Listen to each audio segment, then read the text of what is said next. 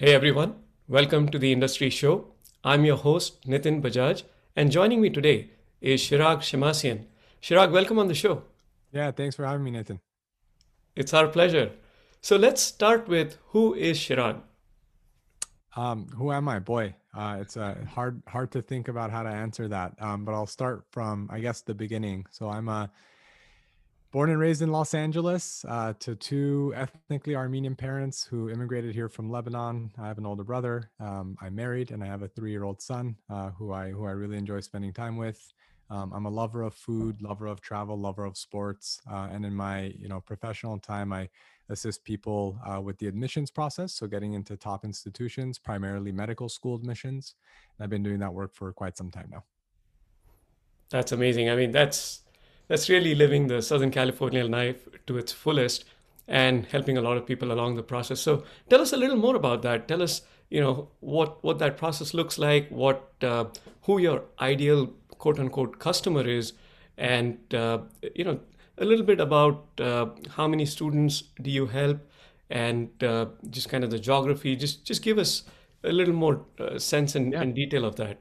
Yeah, sure. So, I mean, it's I guess the landscape, if we can back up a little bit. So, for folks who are not familiar with it, getting into medical school is incredibly difficult in this country, and I mean, I guess in a lot of countries, but it's really really tough here. So, for MD programs, which is the types of schools that most people are looking to get into, I'm not talking about DO programs or Mhm. Caribbean programs or anything like that. It's around 40%, of applicants actually get into one place each year. So most people don't get in anywhere. And so it's just an incredibly challenging process. You have to make sure you enroll in the right courses and get great grades and, do well on the MCAT, which is sort of like the SAT for medical school. So we assist with, test prep and extracurricular advising and all those kinds of things. And then when it comes to the time of the application, we assist people with developing all aspects of their essays, their school lists, whom to get rec letters from, interview coaching, how to send update letters, the whole 9 yards. So it's a very involved process. It takes a lot of effort and knowledge to pull it off. As far as who we support, so I live in San Diego, but we support students all over the country. Mhm. We support Californians, people from Massachusetts, people from Iowa, and everything in between. And we help these people get into schools all over the country. So sometimes people ask me, like, where are you guys based? I'm like, I don't even know how to answer that question because I live here, but I'm like, but that doesn't, not much of our team, or no one else from our team does. Mhm. And also, we support students all over. So as far as ideal customer, I mean, it's one of those things where there's no single way to wrap my head around that because we have students who come to us who are at all stages. Some students are freshmen in college, other people, they're just gearing up for the application. So they're getting ready to submit in a couple months. And again, everything in between. Sure. And some students are just more competitive than others naturally. Some have exceptional scores and they're saying, well, I want to go to a top 10 school. So for them, that's the value proposition, maximizing their odds that happens. For other people, it's completely different. They might be on the borderline and without your help, they don't get in anywhere. And so for them, it's just that I just want to get in somewhere. Mhm. And so I've always, I've never seen my role as being the gatekeeper or the decider of who deserves to become a doctor or anything like that. My goal is to assist people who have worked hard, who are willing to continue putting in the work and who are devoted to healthcare. If they're willing to put forth the effort, I'm here to help them maximize their chances of pursuing their dream education and career. Because this isn't the kind of thing where if you don't go to one place, you go to another place, it's fine. Or for instance, like college in this country, most people who want to go to college can. It's a matter of where they get in. That's a Mhm. different story. With med school admissions, it's different because you can't be a doctor without going to medical school. In other words, if you don't go to medical school, you have to pursue a different career. Mhm. And so I take that responsibility very seriously. A lot of people trust us to guide them, and or if you're a parent, to guide their student. And so my job is just to help maximize that. So, this is, as you said, only 40% of the students will get through, which means a larger percentage are going to somewhat be disappointed, right? So that's a huge responsibility to take on. Yep. Let's back up one, and I'm curious to learn why do this, right? what prompted you to get into this, and also what gives you the unfair advantage to be able to facilitate people in the right direction. Yeah, it's a good question. Why do we do that? I mean, it's a genuine joy, and I understand how painful it is to go through Yeah. these processes when you don't have the knowledge or the background. I mean, going back to, talking about my parents being immigrants to this Mhm. country, they came here, they fled a civil war in Lebanon to Mhm. come here, and the way they were able to get out was my dad got into a master's program at Southern Illinois, to study history. So when they moved here, they moved to St. Louis. So that was their ticket out. And that was their ticket not just to like study, right? It was their ticket to get out of a war, to pursue a better work life, better home life, more safety, more stability in this country.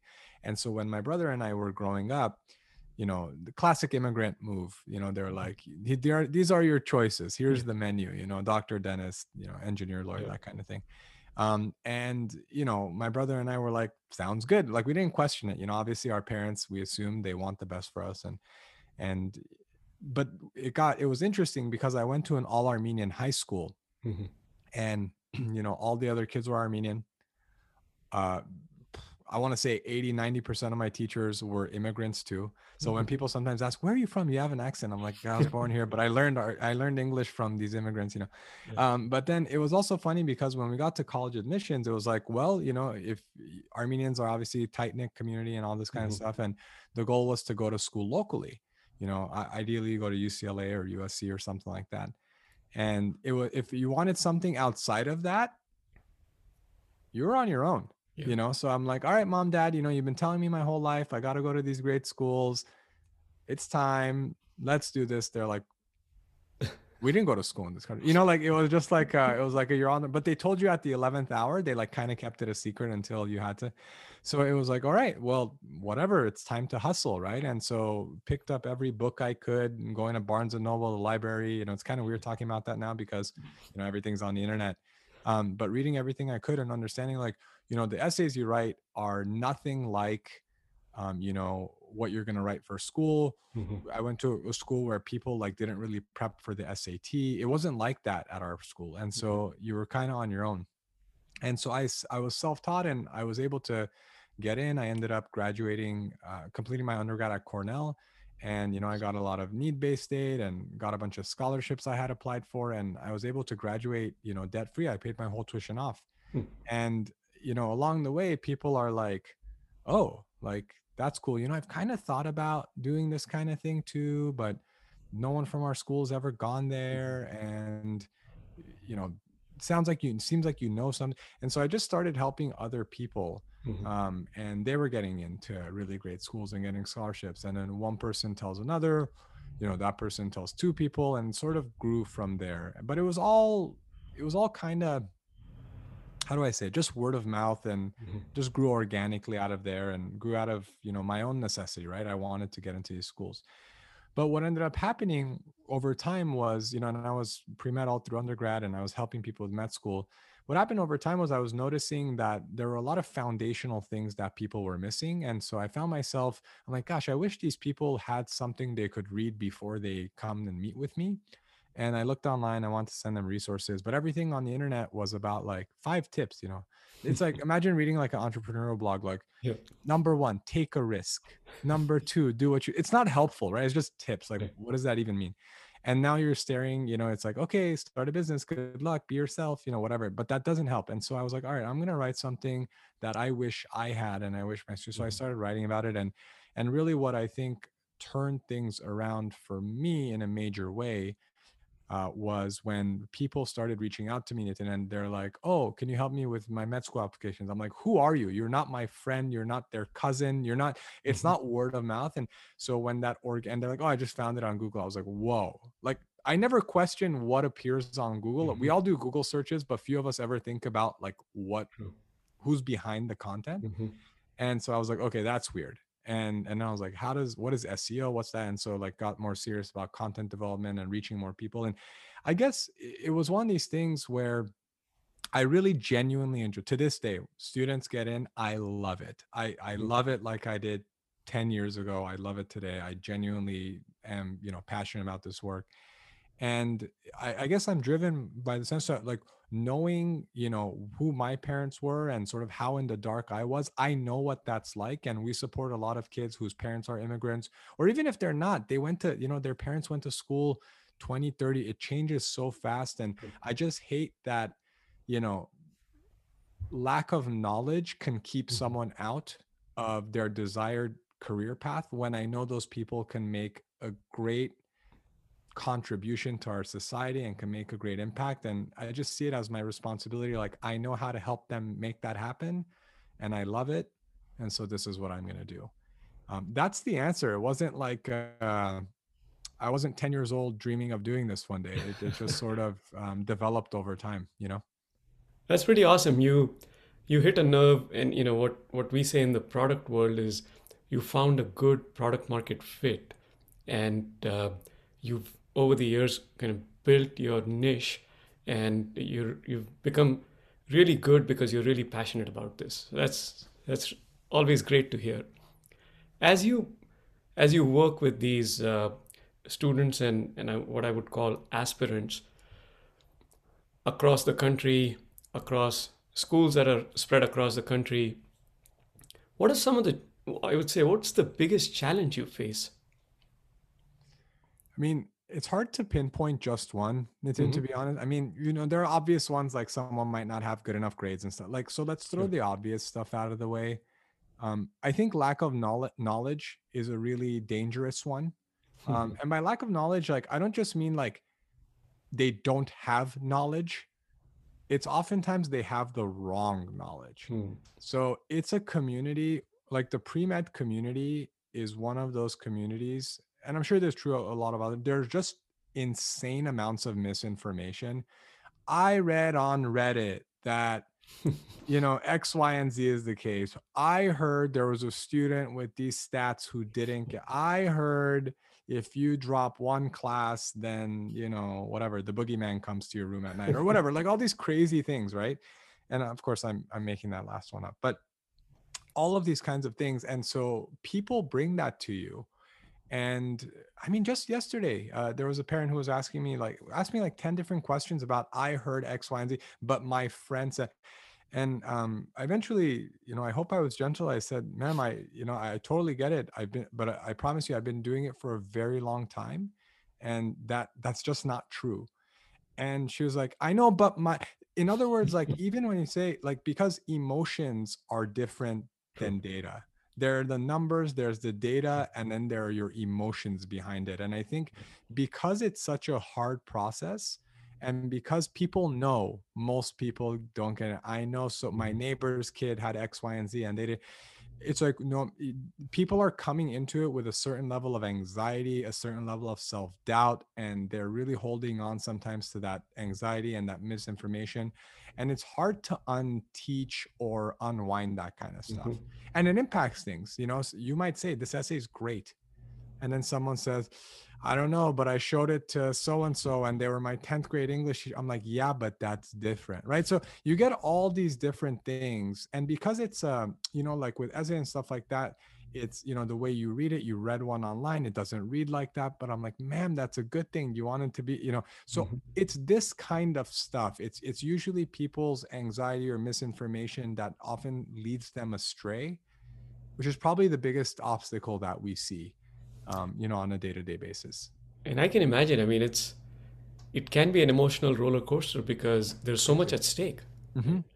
It's your pride, your prestige, your, in case of parents doing this for their children, their, you know, oh, what if, right? That what if, Sure. like you said, uh, brings a lot to the table, and for you to have to overcome that can be quite a challenge. So, the way I see it is every challenge brings an opportunity. So if you look at the other side of it, what is that big opportunity that you're targeting? I mean, that's the thing. I think, sometimes you asked earlier today, what gives us an unfair advantage or anything like. Right. I put, I mean, we have internal resources that we don't share publicly, right? Sure. But The majority of resources, how to write these essays, stats about different schools, profiles, we put that stuff out there for free. Hmm. In other words, I've never seen this as like, oh, I'm going to keep this like, thing to myself Right. or whatever. I'm all about giving it out there. And I think the opportunity here is, you know, if you're good, I guess what we do where we're particularly skilled is being able to hold that Hmm. anxiety and that stress and Yeah. make sure to steer people in the right direction given that.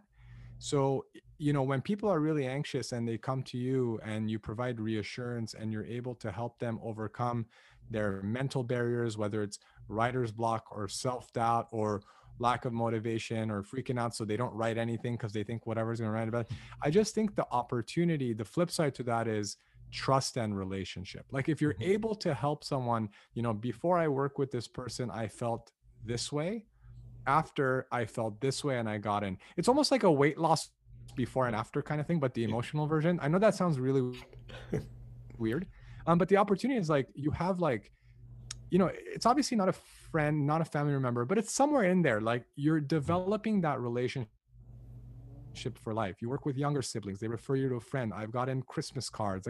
You build relationships with families, and I think it's really, really special to form that bond because people are also being very open. I'm a relative stranger to the people we support, right? Hmm. And they're like, well, when my grandma died, I felt like this. And, I sort of actually went into a depression, but that, triggered this cascade of events that led me to work in these mental health clinics. And I did research on, brain imaging for depression. It's just like, they're telling me that because they trust and they want me to help, right? And it's just pretty special because you don't meet someone at a Starbucks and they don't tell you this stuff, right? But when you do this work professionally, you just have a window into people's like hearts and stories that I think is just really special and hard to replicate. And what I find really interesting is that, like you mentioned, there is a lot of emotion coming into this. And as a professional, you're able to look at that emotion and say, this needs to go out. The stress, that anxiety needs to go out, but this emotion needs to stay to be able to tell your story, right? Yep. Because emotion is a big part of conveying who you are Yep. and what kind of choices you've made, what kind of questions and how you've answered them. That kind of sets you on course for being successful in whatever it is that you choose. Yeah, absolutely. Sometimes people ask me, Nitin, Dr. Shemmassian, they give me background on some situation. They say, should I be worried? I say, I laugh. I used to, try to explain. I say, you're gonna worry if I tell you that you should worry, or whether you should worry or shouldn't worry. You're gonna worry. That's okay. Here's the information you need to know. Let's manage your worry to the point where you're able to work through it productively Yeah, without freezing up or without trying to do something to change it that ends up hurting you and you know what I mean, right. like coming back to hurt you. Yeah. So it's being aware that the people that you're supporting are experiencing this emotion. Some of it is helpful because anxiety is also helpful. It motivates someone to do Hmm. something, but when it goes too far, that's when it sort of freezes you or you try to do stuff and break it essentially. Hmm. And so I've just come to recognize, look, I'm not going to change people's emotions, personalities, all that kind of stuff. It's how do we productively manage this Hmm. together and work with it together. And so it's it's a fairly high stress job. I can imagine. I- I think sometimes people say, oh, fun, like you're helping people, like I love education. I'm like, yeah, this is the most stressful part. This is the part they've been working towards. So and that's the responsibility though. Like if you're able to do it and do it well, I think it's just incumbent on us to help people manage that. When you look back in the rearview mirror, is there a success story or a lesson learned that you want to share with us? I mean, there are personally so many that come to mind.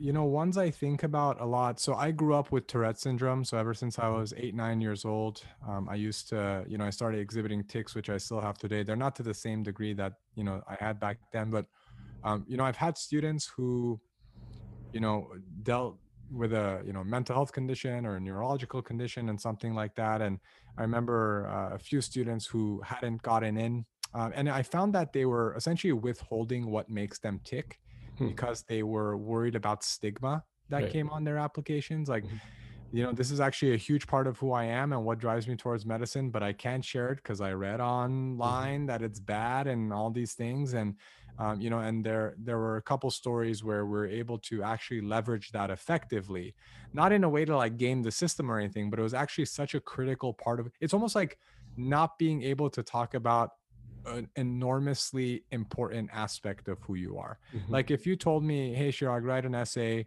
you can't talk about Tourette syndrome or that your parents were immigrants or how you grew up, you're almost like That's your identity, you're right? diluting, yeah, Yeah. right. And so feeling for it, you're just kind of, it's a recipe for writing a generic application, but Mhm. how do you do it in a way that doesn't freak out the reader, Right. right? Because the reader, no matter what they say intellectually, if they're like, oh no, I'm so supportive of mental health, care and all this kind of stuff, when you read it subconsciously, you might have feelings about, ooh, is this person going to make it here, and all Mhm. this kind of stuff, and that could scare people off. So how do you manage that? So there were some instances where people came to us and we say, you know what, we're going to double down on this and we're going to do it in the right way, and it's going to be an asset to you, and it worked.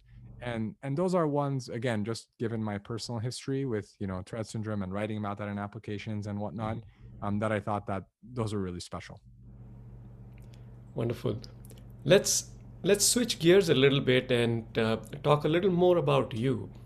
And the way we do that is through a series of one-line life lessons. We would love to hear your life lessons, and yeah, take it away. One line life lessons. um Boy, Nitin, you're great at these hot seat style questions, very thoughtful questions on the spot. I mean, a lot of my life lessons, I mean, they were triggered by talking to mentors and reading great books. Hmm. So, one of the books that has been extremely valuable to me over the course of my lifetime and certainly my entrepreneurial work, Dale Carnegie's How to Win Friends and Hmm. Influence People. If I can sort of summarize the entire book in one line, it's essentially put others best interests first, and that tends to True. make 99.9% of situations great.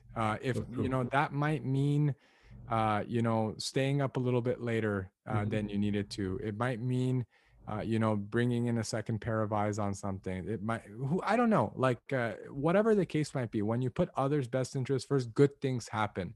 True. They're more likely to get in. If you're talking about it from a business standpoint, referrals are likely to be higher and all that kind of stuff. So putting others' best interests at heart is going to trigger um, incredible dividends for everyone involved. That's a Love big, big that. one for me. Yeah. The other one, I mean, another one, I think this is a little bit cliche, but I'll say it anyway, like just do it. I Yeah. think that people, in the entrepreneurial space, I mean, I'm sure you have plenty of friends as well who have this idea. I've Hmm. been thinking about doing X, Y, and Z, and da, da, da, I'm going to write up a business plan and all this kind of stuff. And I'm just like, okay, like, cool. Like, what's the first step? Like, and then they're like, well, I don't know. Like, my kids are in this. I feel like once they get to summer, they're summer school right now. When they return to school in the fall, people are always waiting for something to happen Yeah. to to essentially like have permission or to make sure that this is the right time, and I think that's bogus, right? You just have to make them. There's never a good time. um every time I think in my life, Nitin, that, oh man, that's the busiest I've ever been and that's the busiest, like, the next thing is quote unquote worse. In other Yeah. words, like, I'm busier, right? Like in Yeah. college, you're like, oh my God, I'm so busy. You get to grad school, oh, you're like, oh, and then you get married and you have Yep. someone else's schedule, and then you have a kid and a business. It's like, okay, now I'm like, gosh, I feel like such a moron sometimes. Like I could have I just totally, wish I would have done yeah, more. yeah, yeah. Man, I would have been doing a million different things. I didn't take full advantage. You know what I mean? So you just have to act on it. And that also brings up another, thing, which is be present. Like, stop worrying Mhm. about the past, stop worrying about what might happen. So, just do what you can do now, make decisions based on the information that you have today, and live with that. You know what I mean? Something might come up that makes you question whether that was the right move, but at the time, make the decision you have with the data you have available to you. Just a thought on that. I have come to decide that in my life, I'm going to be action oriented, right? I'm just going to do whatever seems right, feels right at that point in time, Sure. because I don't want to have regrets. It's okay to be wrong, but not okay to have a regret. Yeah. So just I wanted to bring this mention up that. with students. Yeah. Yeah. Like, sometimes people, ask me like, should I apply to this other school? Should I do this and that? Should I add some reaches, whatever? One of the pieces I like to share with people is I think there are, two types of people. There are some people that are going to be, risk averse and making sure that like, Hmm. just doing like the more sure bets and whatnot. And then there are other people, and I consider myself one of them. Uh, the worst thing for me is wondering Hmm. what if I had done X? What if I had, and I don't want to wonder that. So I just do it. And I Yes. encourage people to do that because I don't want to put myself in a position, and I think sometimes people, I hate to say this, but people want to have an out so Hmm. that if they look back and say what they didn't do it, they have a nice built-in Yeah. excuse, rather than trying it and it not working out. I'd much rather, you know, try the thing and it doesn't work out ideally, but whatever. I don't have to wonder, what if. Yeah. 100% agree with you. Do you have any other lessons? We would love those. Other lessons, man, I'm trying to, those are some of the big ones for me. And, I'll think, I mean, another big one, would be, going back to a story with Tourette syndrome. Hmm. That was really hard growing up, because whether it was parents who weren't as familiar with various mental health conditions and didn't know what to do or what help to get, or teachers who were telling me like I was faking it and all this kind of stuff. I found myself, growing up, doing a lot of things because I wanted to prove other people wrong. Yeah. And for a long time, Nitin, I actually used to pursue a lot, or work extra hard, or you Hmm. know bend over back, like do whatever I could to Trying to achieve a compensate certain for. level. Yeah, whatever the Yeah. case might be, but also to like, prove my dad wrong, prove this teacher Hmm. wrong, show people that I can actually do that. I'm just as capable. And I found myself like when I was achieving, certain things, other people say, oh, that's great. And it's kind of, and then you're like, but like you're thinking you might show them that you're just like all Yeah. this kind of stuff. And you have to realize whatever it is that you're doing, school wise, work wise, like what are you doing it for? Hmm. You know what I mean? Are you doing it like whoever you think you might please or get off your case or whatever the case might be? They're not going to care that much when you do it, right? They're just going to be like, sounds good. Like, or like that. That's what I expected. That like that kind of thing. True. And so you just have to find the motivations, the intrinsic motivations, Hmm. for making that stuff happen. Because, when you get to different levels in your life or in different places or all that kind of stuff, if you're doing it for other people, you're never going to be content. And I think I don't know if you've seen the Michael Jordan Hall of Fame speech. Hmm. If for folks who haven't seen that, I encourage people to watch it because a lot of the motivation I observed for him, he's very angry. Yeah. He was very angry about this person, thought they could guard me. This person, didn't give me this position on the team, or this Hmm. person this person that. And that was, and he even got to a point where he would create stories Yes. about people so that he can do X, Y, and Z. Hmm. He looked angry, like he's considered the best in Hmm. in his field of all time. He's a billionaire, all this stuff. He's still angry. Hmm. And so when people would say, oh man, he just, look at him, he's always like upset about this and trying to prove this person wrong. And when I watched that, I was like, oh crap, like I kind of feel like I'm that way sometimes, as far as wanting to prove this, that, and the other person wrong, and challenging myself to show them and what have you. And I was like, it's not good for me. It's not good for, like, it's not productive. Sure, maybe it might mean that you achieve certain things, but it's like you still feel lonely that way. And so that was really eye opening for me, and something that that I've thought a lot about as far as like contentment. And I look at my son now, like he's 3 and he's just like just such a happy-go-lucky kid. I'm like, this guy just does stuff because he enjoys it, he laughs about it, then it's time for bed, wakes up, does it. You know what I mean? Like it's really, it's pretty special to just see someone and see someone being secure and, you know, all that kind of stuff There's with that who they sense are and of, what they're doing. It's awesome. yeah, no, I was just going to say there's that sense of purity in what they do, right? They're not diluted by anything. They're so focused in living life in the moment. Yeah. He's playing with his trucks because he wants to play with his trucks, and he Yeah. doesn't care what you think about him playing with truck. You know what I mean? He doesn't care that you want him to play with a plane. Like he, and that's, I don't know, it's super refreshing. And that's just been, and just like the level of presence, like I'm doing this thing. He's Mm. not thinking about, well, I need to call this person because if I don't call him this thing, he's just doing that thing. And that's been a, you know, as a parent, just another really, really eye-opening thing for me.